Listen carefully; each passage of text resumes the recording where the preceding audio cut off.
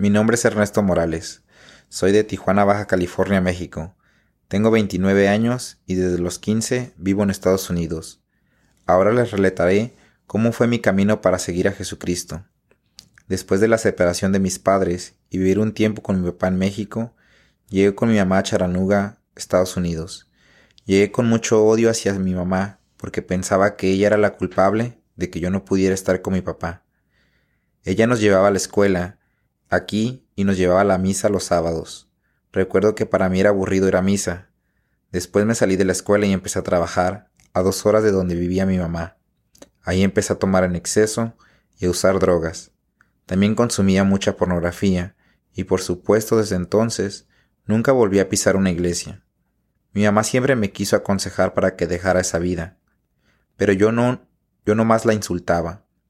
Hubo momentos donde me daban ganas de golpearla, pero nunca lo hice. Ella se la pasaba orando mucho por mí. Un día hubo problemas en el trabajo y me devolví a Chattanooga, a vivir con mi mamá de vuelta. Pero yo seguía igual envuelto en los vicios mencionados. Una noche buena fue cuando todo cambió. Me fui a tomar con unos supuestos amigos y me alcoholicé tanto que choqué mi carro. Quedó al lado de una barranca, gracias a Dios, y no me fui para abajo. Me enviaron a la cárcel y ahí amanecí en Navidad y Año Nuevo. Casi 2 semanas duré ahí. Mi mamá me llamó y dijo que me iba a sacar, pero a mí no me importaba. Dijeron que tenía hold de migración, pero las oraciones de mi mamá y sus esfuerzos me sacaron de ahí.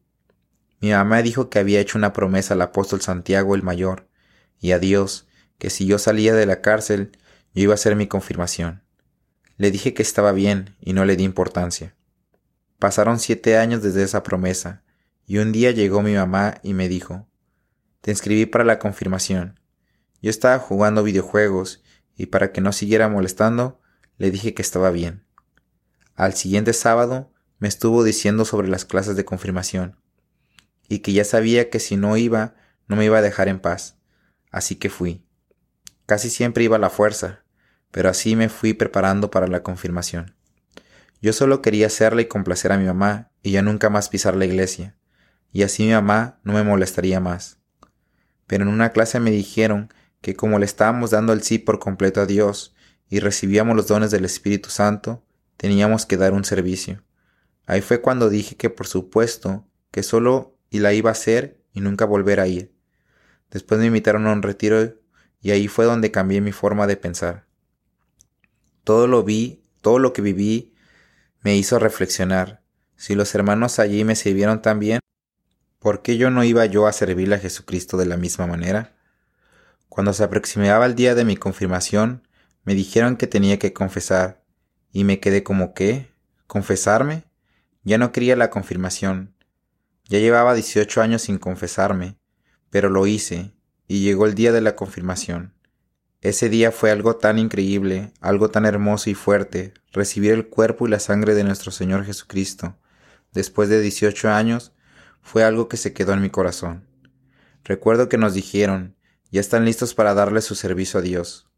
Me invitaron a ser lector, pero yo era muy tímido y me daba mucha vergüenza estar entre gente. Pero unos compañeros y la madre religiosa, que se llama Imelda, me animaron. Al principio fue duro, pero con el tiempo me empecé a enamorar leer la palabra de Dios. Con el tiempo me hicieron coordinador de lectores y me fui de ujier en las misas en inglés. Ahora para mí recibir la Eucaristía, confesarme, ir a misa y servir dentro de la misa es algo que me hace sentir completo. Ya no necesito seguir las cosas del mundo, solamente a Jesucristo.